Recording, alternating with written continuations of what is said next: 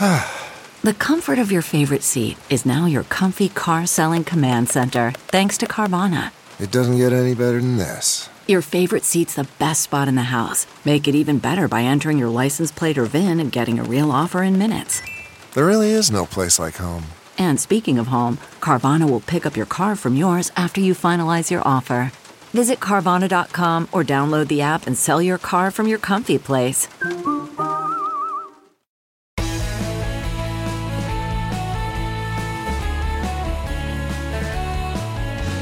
Hello, friends and neighbors. On this Friday morning, February 5, welcome back to the Bill Press Pod, and welcome to this week's Roundtable. And what a week it's been.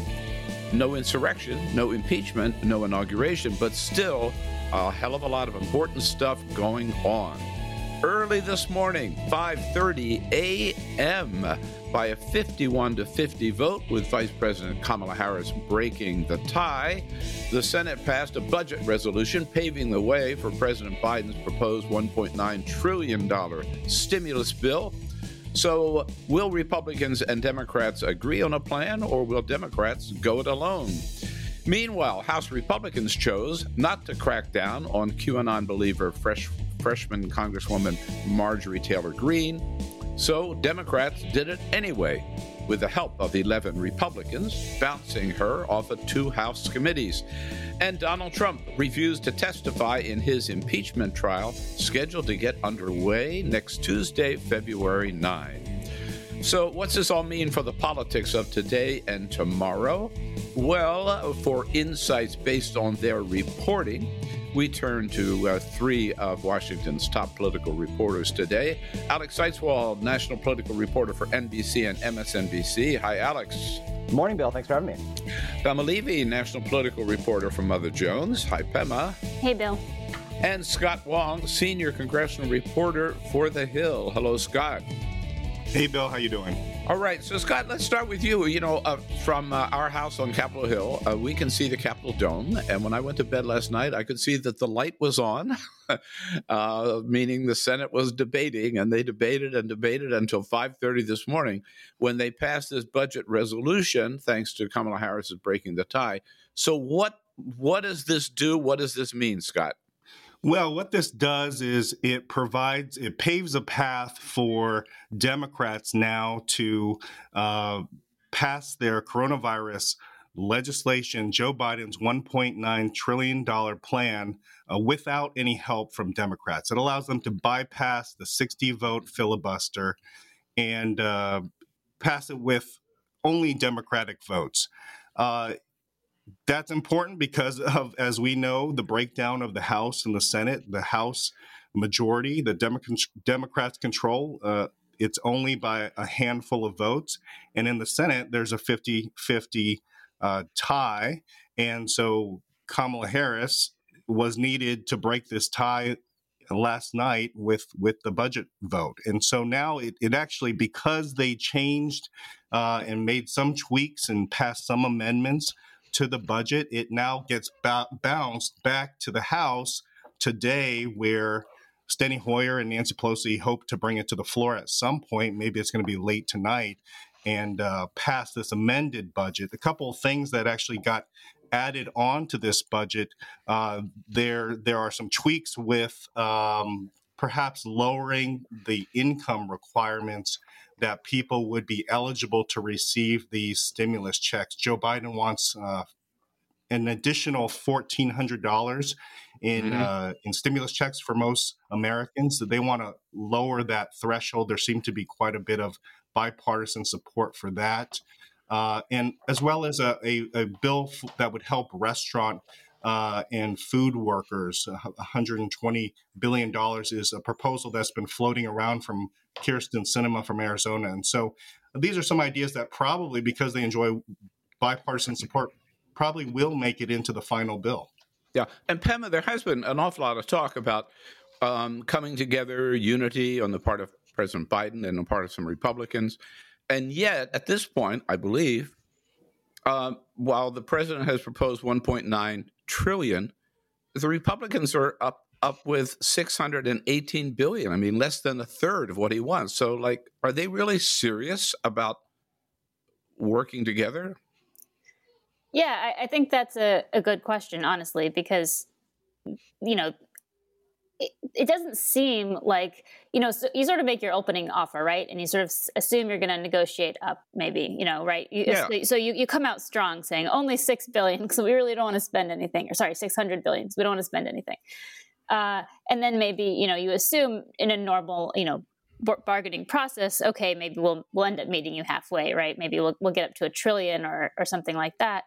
I haven't seen any indication that they actually want to do that, to be honest with you there. And the thing is, you need all 10 of these Republicans not to leave the table, because then the filibuster will come into play. And so I think it's really smart of Democrats to just go ahead with this reconciliation process, with this budget process, so that they can pass something robust. Joe Biden has still said that he's willing to work with the Republicans on some pieces of this and cut down on the price tag. And I think Democrats are too. Scott talked about, maybe targeting the stimulus checks more, so that, people in the higher brackets receiving those maybe don't get them anymore. Maybe phase them out at lower income levels. And that would be one way to lower the price tag. But the Democrats are not saying we're not going to sort of be involved in this process where we're going to be dependent on, all 10 of these Republicans to stick with this process right now. And I think, honestly, history bears that that's a smart decision, right? I mean, we all remember that we sat around waiting for Obamacare to pass for a year while we, Democrats tried to get Republicans on board, and then ultimately had to go the reconciliation process. So I think they're learning from mistakes and learning from history here. And, Republicans, honestly, I think on some level, if they really were, 10 of them were really open to negotiating, they probably ran a little bit out of time, and their opening bid was a little bit too low to show enough seriousness. So, Alex, if you look at where the president and Chuck Schumer stand today, they've got the votes, right? They've got the process now with this budget resolution passed. So they've got the green light to do it by reconciliation. Quinnipiac poll showed, what was it, yesterday, that's like over 2/3 of the American people support the whole enchilada, $1.9 trillion. So why shouldn't Democrats just, push it through as fast as they can?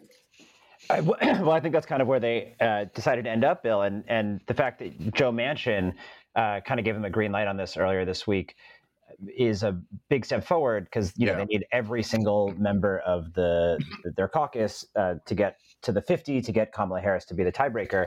And it's interesting. I think a lot of people on the left during the presidential primary were concerned that Joe Biden, precisely because he was Barack Obama's VP during that time that Pema was talking about, they were concerned that he would do the same thing of trying to bend over backwards to win over Susan Collins or Lisa Murkowski, and then end up wasting a lot of time watering down the bill and not actually getting a Republican vote. But it actually looks like he learned the opposite lesson. And a lot of the people in the White House around him, senior roles like Ron Klain and Jake Sullivan and a lot of these senior people, they were all veterans of the Obama White House. They were there in 2009. And it seems like they came in from day one thinking, we're not going to waste any time. We're just going to press ahead with this. We'll try to do 60 votes, but we're not going to do the whole strum and drag and drag it out as long as they can. And as you said, this is popular. They feel like they have the wind at their back. The whole concern in 2009, deficits, debt were a very salient issue. That's what the Tea Party kind of organized itself around. That's just gone now after Trump. He just neutralized that issue on the right. It's not really much of a thing. So I think they're surveying this landscape. They're seeing that the checks are incredibly popular. They're seeing that spending money is incredibly popular. They're seeing that the deficit is not really a political penalty.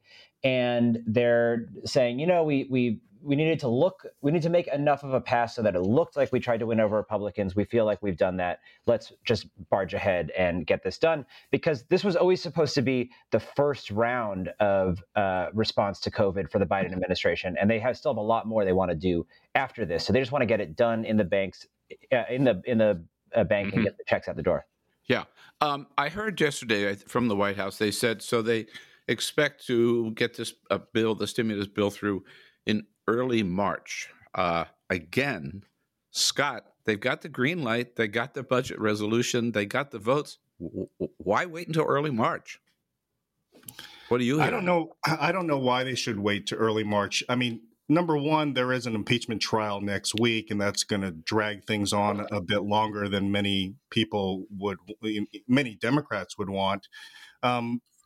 But it seems like, it's unclear why it would drag on that long. I know that it's the number one priority at the White House right now. It's the number one priority at Capitol Hill, aside from this impeachment trial. And so, I think it could be earlier. It's possible it will be earlier. Yeah. Let me stick with you, Scott, because I want to shift now to the other big battle of the week over Marjorie Taylor Greene. I don't know why we don't call her MTG. It would be a lot easier, But I've been calling her MTG. Oh, yeah. Okay, good. And because Scott, I think you broke this story actually in the Hill about what was going on in the House. So Kevin McCarthy ends up saying, "Okay, I'm not going to punish her, but I'm not going to bounce Liz Cheney from her position of leadership either." How's it look? Did McCarthy play this right, or did he, walk away from a chance to show some leadership and move the party in a different direction?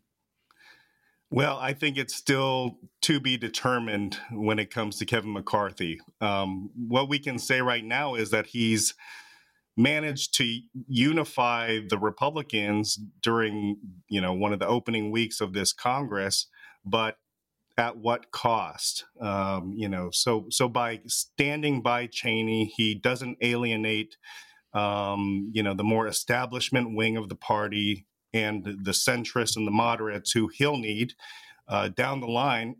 And by not bumping Marjorie Taylor Greene, or MTG, out of her 2 committee spots over her controversies and endorsements of conspiracy theories, he doesn't alienate the MAGA wing, the pro-Trump wing that he will need to turn out his base in the upcoming election next year, and doesn't alienate the former president of the United States, who he was just down in Mar-a-Lago with last week, talking about ways that the former president can help the Republicans win back the House in the midterms. And so while there is peace among the warring factions for now, it's still a long 2 years until the November 2022 midterms, and a lot can happen. And by not sort of ripping the Band-Aid off and taking on, MTG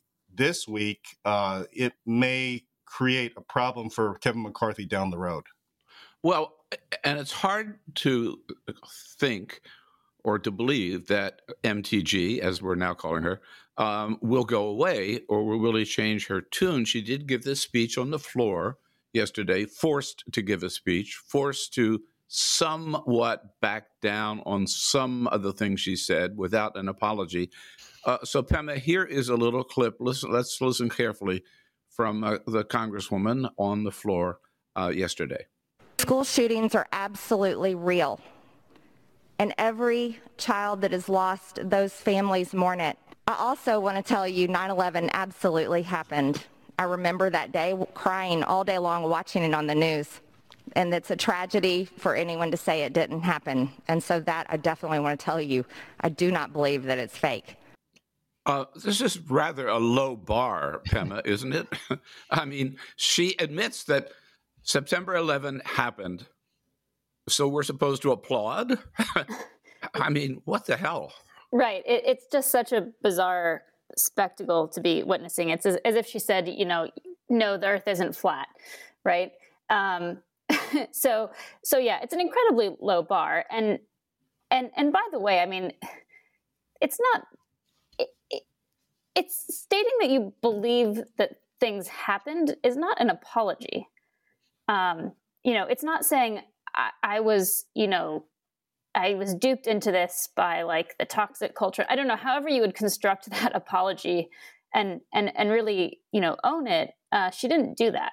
And at the same time that she's, on the floor, trying to keep her committee seats, she's sending out fundraising emails, saying like, the squad is still evil. We have to attack the squad, and they're targeting me. And, so there's really no contrition here that I see. But it truly was a bizarre moment to witness. Alex, talk about the politics of this. I mean, is McCarthy reading it right? Here's Kevin McCarthy yesterday when he was asked. By the way, I thought it was funny when Speaker Pelosi referred to him as Kevin McCarthy (parentheses Q California), right? So this is now the QAnon party, and he tried to make us believe yesterday he doesn't even know what QAnon is. Here he is. Hear exactly what she told all of us, denouncing QAnon. I don't know if I say it right. I don't even know what it is. Whoa. He doesn't know what it is. Back in February, he seemed to know what it is. Again, Kevin McCarthy. There is no place for QAnon in the Republican Party. I do not support it. So is he reading the politics of this right? I think he is in a no-win situation here, and I'm having flashbacks to Donald Trump's entry in the 2016 Republican primary, where the rest of the party was just kind of hoping he would go away by some mysterious external force, or he would just flame out. And of course, he didn't.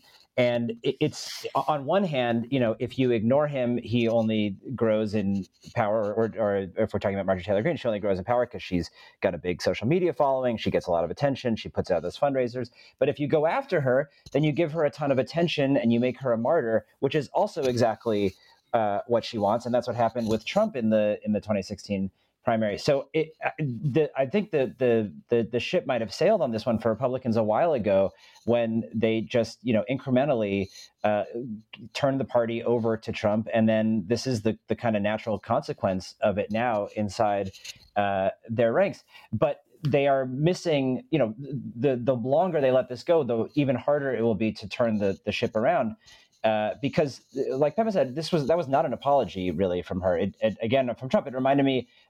Right before the general election in 2016, when under enormous pressure from Republicans, he finally disavowed birtherism stuff. But it was like a 40-second nothing statement where, just like Marjorie Taylor Greene said, I believe 9/11 happened. He said, yeah, I believe Barack Obama was born in the United States, and moved on. And that was it. And I called a bunch of birthers, and no one believed him. They all thought, they said, we know what it looks like when he says something that he means. And he didn't mean this. And that's, I think, what her base is going to see from her response here. So for Democrats, they are proceeding with trying to paint the Republican Party now as the party of QAnon, the party that's afraid of its own base, afraid of its shadow, won't stand up to these conspiracy theorists. And, McCarthy is making their job easier by pretending he's never heard of this thing that he clearly has. And it's not a very believable denial from him. So Scott, I know you cover the House, but in the Congress, there's people are referring to it as a civil war. I think that's a little going too far, but there's certainly a difference of opinion between Kevin McCarthy and Mitch McConnell, who's been surprisingly outspoken lately on Donald Trump and on Marjorie Taylor Greene, and indirectly on Kevin McCarthy. Absolutely, Bill. And the divide between Mitch McConnell and Kevin McCarthy could not be starker on this particular point. We broke the story at the Hill about Mitch McConnell plunging into the issue of Marjorie Taylor Greene, putting out that statement, sending it to us first, saying that, he called her conspiracy theories loony lies and a cancer on the Republican Party and the country. Usually, Mitch McConnell doesn't wade into House issues like that. In particular, taking on a freshman member of Congress. But that was quite a statement from Mitch McConnell. And so you're seeing this difference between McConnell. He wants to, turn the page on Donald Trump, turn the page on Marjorie Taylor Greene, distance the Republican Party from those elements of the party. And Kevin McCarthy, because of largely the way that the dynamics are in the Senate and the House, Kevin McCarthy feels like he needs some of those elements more. I mean, when you think about senators, they do tend to be a little bit more moderate in their views, in part because they have to represent the entire state, not just a deep red Trump district. Whereas in the House, a lot of these districts are gerrymandered, are extremely red, extremely pro-Trump, and so you have more of those type of congressmen representing those districts that Kevin McCarthy has to deal with, and it's reflected in this in the different ways that Mitch McConnell and Kevin McCarthy are handling this situation. And it gets to the question, Pema, of whither goeth the Republican Party, right? Now, let's, again, back to the Senate. Ben Sasse, Nebraska, is up for censure by the Nebraska Republican Party. And he put out a statement this week to Republicans in Nebraska saying, hey, let's think about what we want this party to be. Here's Senator Sasse. Personality cults aren't conservative. Conspiracy theories aren't conservative. Lying that an election has been stolen, it's not conservative. Acting like politics is a religion, it isn't conservative. Politics isn't about the weird worship of one dude. The party could purge Trump skeptics, but I'd like to convince you that not only is that civic cancer for the nation, it's just terrible for our party. We're going to have to choose between conservatism and madness, between just trolling versus actually persuading the rising generation of Americans. A strong voice, but not necessarily a majority voice among Republicans today, Pema. Yeah, I think it's a good speech. I think that the party honestly has kind of already chosen which way it's going to go, and it's going to be a cult about one dude. In Ben Sasse's words, I mean, we had a vote. Oh gosh, was it like 2 weeks ago now? A week ago, in which 45 Republicans said that you couldn't impeach. They couldn't vote, to convict Donald Trump because the impeachment trial was unconstitutional because he was no longer in office. And that means only 5 Republicans in the Senate were actually willing to say no. Let's hear the evidence, at least. Right, exactly. And let's be open to the majority view of constitutional scholars that you can 100% hold a trial for someone who is no longer an impeachment trial for someone who's no longer in office. It's not really a controversial opinion in terms of how we understand the Constitution to work. So, I think, Mitch McConnell has sometimes flirted with moving away from Trump. He said at one point that he would even think about convicting him in the Senate before then deciding that the trial shouldn't be held at all. And, he condemned Marjorie Taylor Greene, but, ultimately I think probably that has to do a lot with, fundraising and, not wanting to see, more donors back away after, the riots and everything else that's going on here. But I just don't see the civil war that we're talking about. That doesn't mean I think everyone wants it to be a party of Trump. That doesn't mean I don't think that some people really do believe or agree with Ben Sasse there and what he was saying, but they're not bold enough to say it. And ultimately, that's what matters, right? Is whether or not you're willing to act on it, and I don't think that they are. Is there a Republican Party left, Alex? There is a party, but it's the parties in general have declined in power.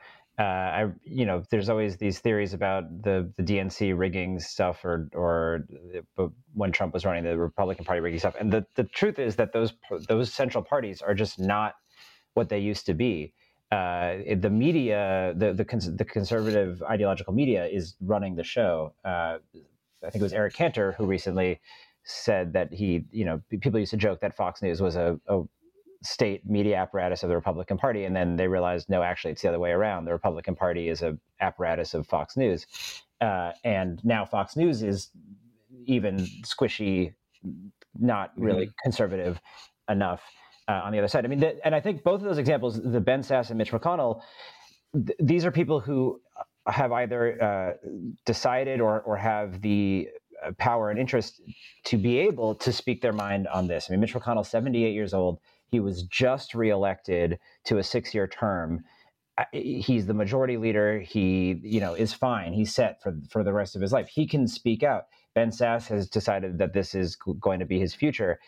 There's a million or a lot of other Republicans who will quietly say this kind of stuff, but won't say it out loud because they have to face a Republican primary. They have to face re-election, and they need that committed MAGA base, and they're not willing to stand up to their voters. I mean, unfortunately, that's what's driving this, is it's the voters who are leading the leaders, and they are not willing to, as Eric Cantor said, tell truth to the power, which in a democracy is your own base.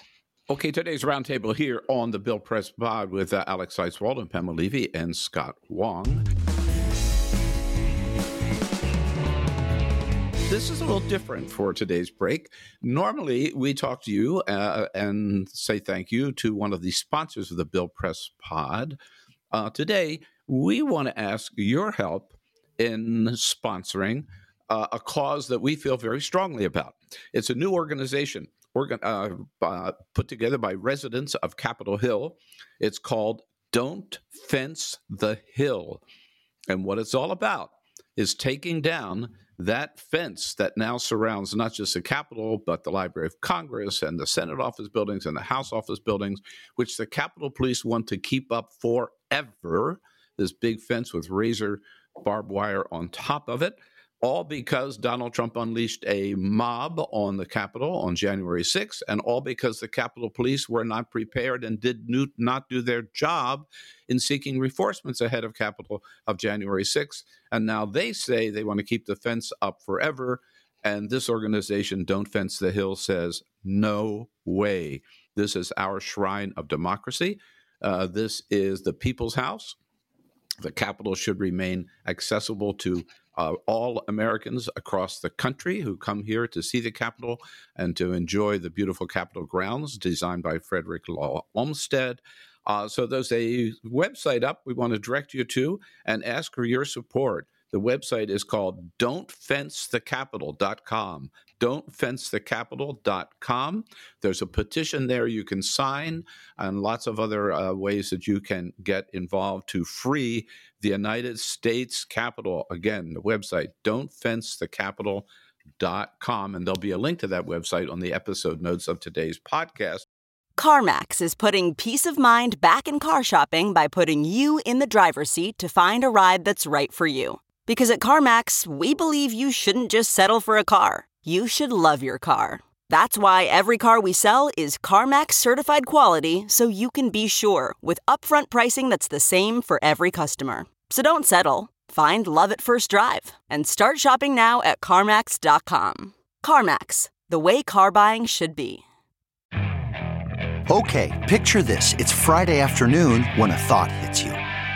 I can spend another weekend doing the same old whatever, or I can hop into my all-new Hyundai Santa Fe and hit the road. With available H-Track all-wheel drive and 3-row seating, my whole family can head deep into the wild. Conquer the weekend in the all-new Hyundai Santa Fe. Visit HyundaiUSA.com or call 562-314-4603 for more details. Hyundai, there's joy in every journey. Okay, picture this. It's Friday afternoon when a thought hits you. I can spend another weekend doing the same old whatever, or I can hop into my all-new Hyundai Santa Fe and hit the road.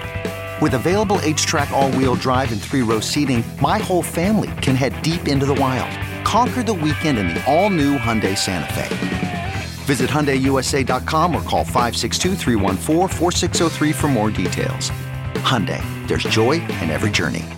Okay, it's time to commit. 2024 is the year for prioritizing yourself. Begin your new smile journey with Byte, and you could start seeing results in just 2 to 3 weeks. Just order your at-home impression kit today for only $14.95 at Byte.com. Byte Clear Aligners are doctor-directed and delivered to your door. Treatment costs thousands less than braces. Plus, they offer financing options, accept eligible insurance, and you can pay with your HSA FSA. Get 80% off your impression kit when you use code WONDERY at Byte.com. That's BYTE.com. Start your confidence journey today with Byte. So before we get back into the issues of the day, so what about that, Scott Wong? You work at the Hill. You're there every day. What's this fence mean? A pain in the ass, I would imagine. Yeah, it's tough, as you know, Bill, and I used to live on the Hill as well, right next to the Capitol. It's tough to get around. I mean, you turn down a street and you're blocked by armed National Guardsmen. There's a lot more Capitol Police presence. It's an eyesore. Quite frankly, I understand the temporary need for it, but the Capitol Hill community clearly wants the fence to be removed. There probably are other measures that can be put into place that could provide better protection. That's under review on multiple levels. There are short-term reviews happening, led by former General Russell Honore at the appointment of Nancy Pelosi. He's doing an immediate security review. There are longer-term reviews. There probably will be some kind of 9/11 style commission looking at the breakdowns in security and what exactly happened in the days and weeks leading up to January 6th. But, the bottom line is everyone, it seems, had a heads up that something bad was going to happen. And I've talked to Frederica Wilson from Florida. She said she was on the phone with Maxine Waters and the Capitol Police in the week before the attack, saying something bad is going to happen and the vice president's life is at risk. And there are documented phone calls of this happening. The FBI clearly was aware that something bad was going to happen. Capitol Police put out a report 3 days before the attack saying that they would need some kind of reinforcements. And so this was a complete breakdown. And now we're seeing a lot of finger pointing on all sides.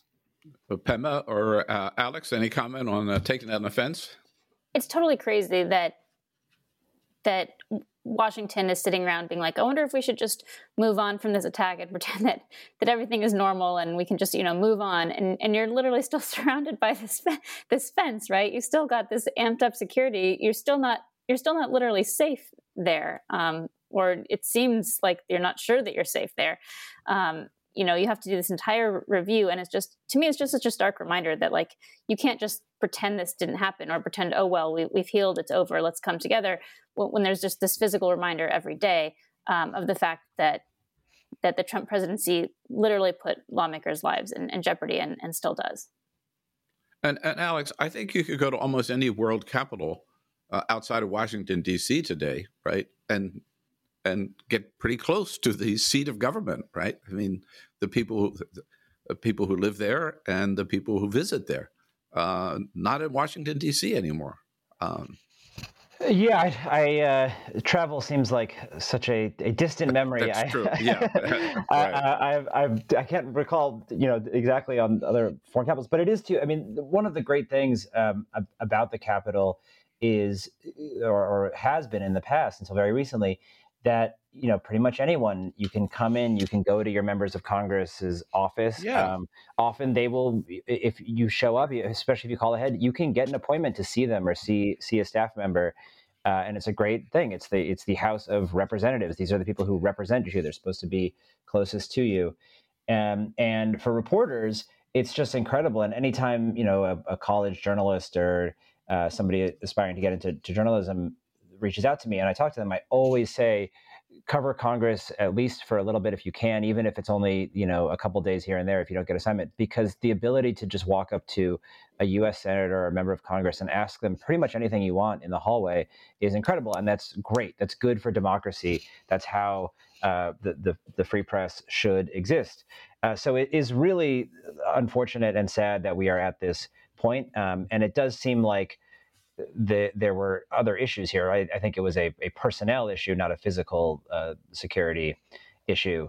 One maybe potential silver lining here. There was a lot of concern when they did something like this around the White House, and I think the kind of consensus is now what they've done. It's fairly nice. It's a pedestrian mall in front of Pennsylvania Avenue.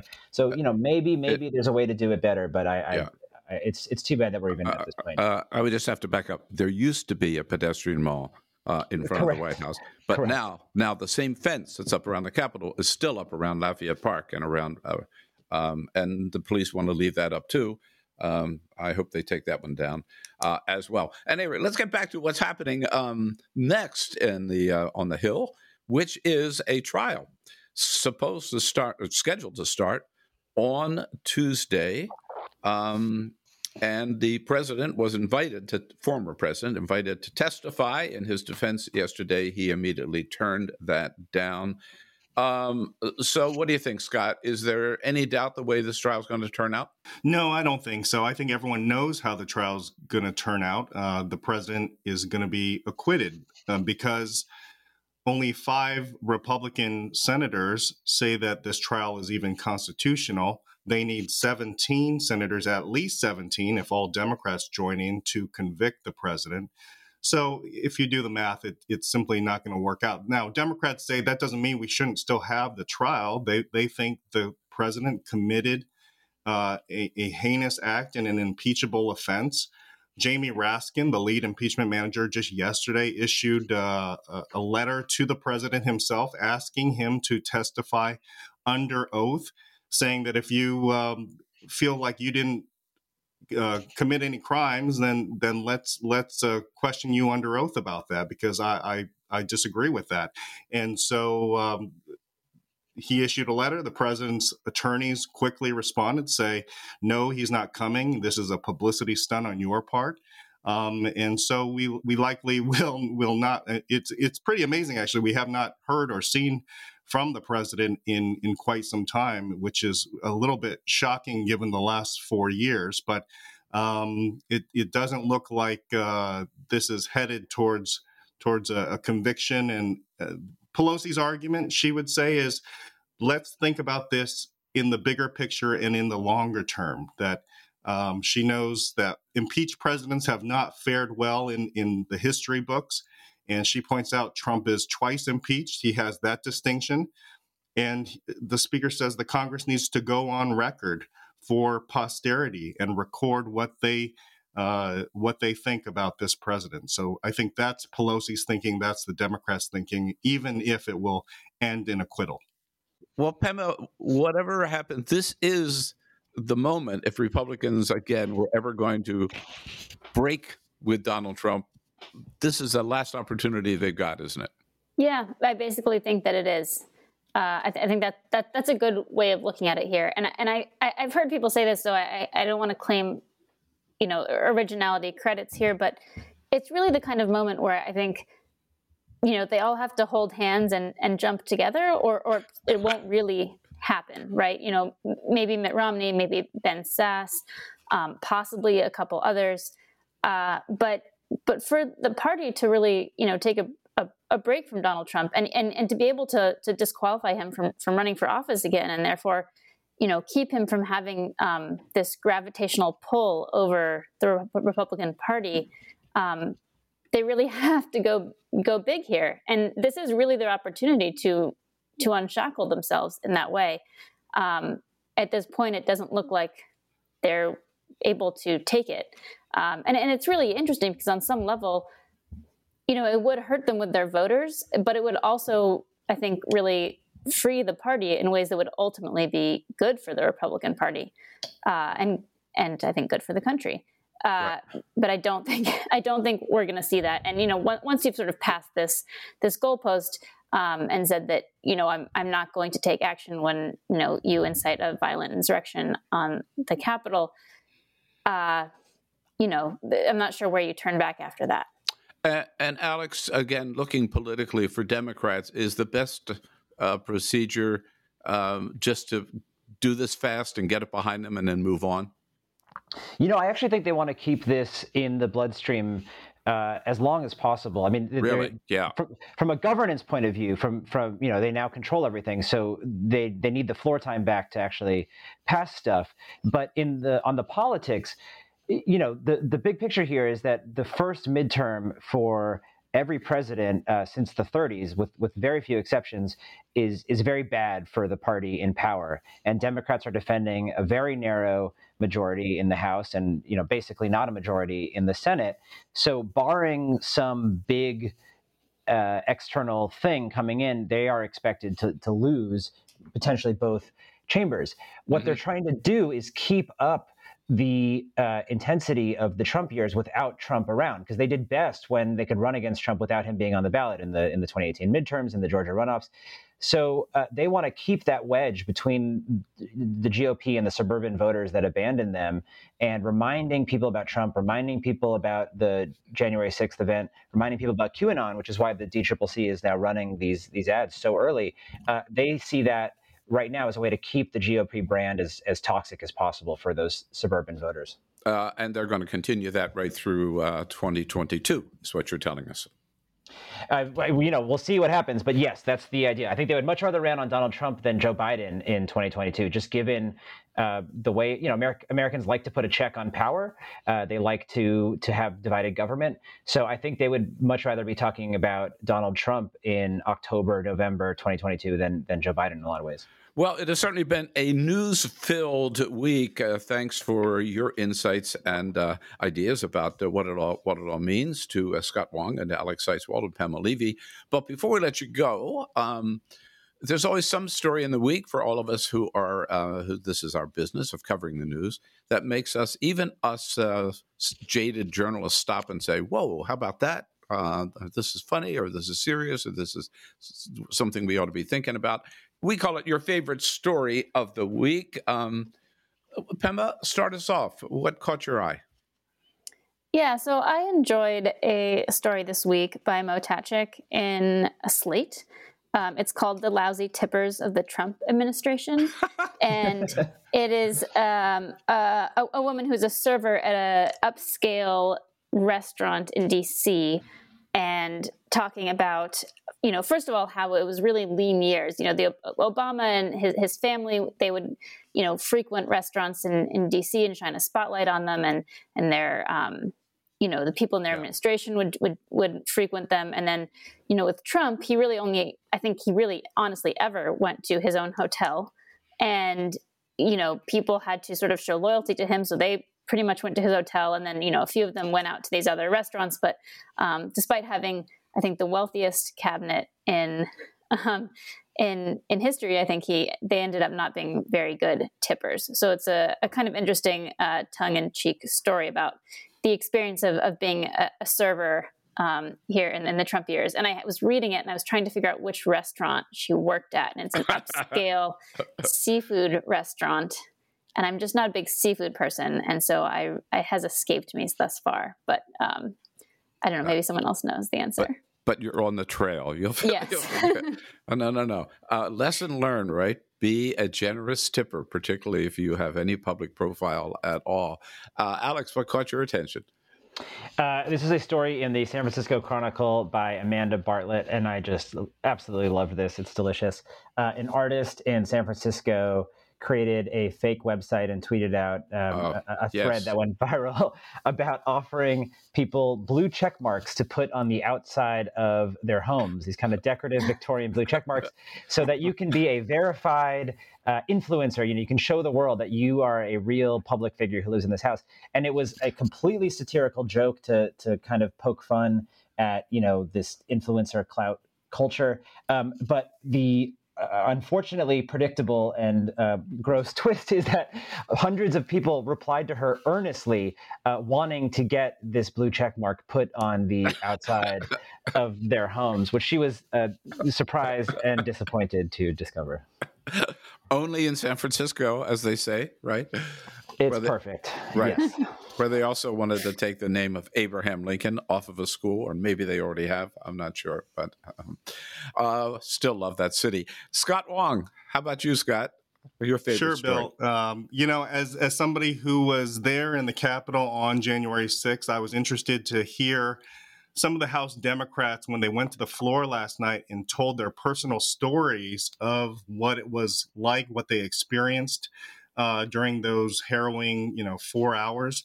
Dean Phillips, the Democrat from Minnesota, took to the floor, and he was in the chamber talking about his experience of living and surviving the attack on the Capitol and the folks who were trying to break into the House chamber. And he said that during that time, he told his Democratic colleagues, let's go over to the Republican side of the aisle and try to blend in with the Republicans, and they won't attack us. And he said he quickly realized that as he turned to his Democratic colleagues, many are Black and brown and other minorities, that he as a white man could blend in, but maybe some of his Democratic colleagues would not have that luxury of blending in. And he broke down in tears and said he apologized to his colleagues, that was a moment in his life where he recognized the privilege that he had, as a white male. And it was a powerful statement. I recommend everyone go check it out. Wow, what a powerful story indeed.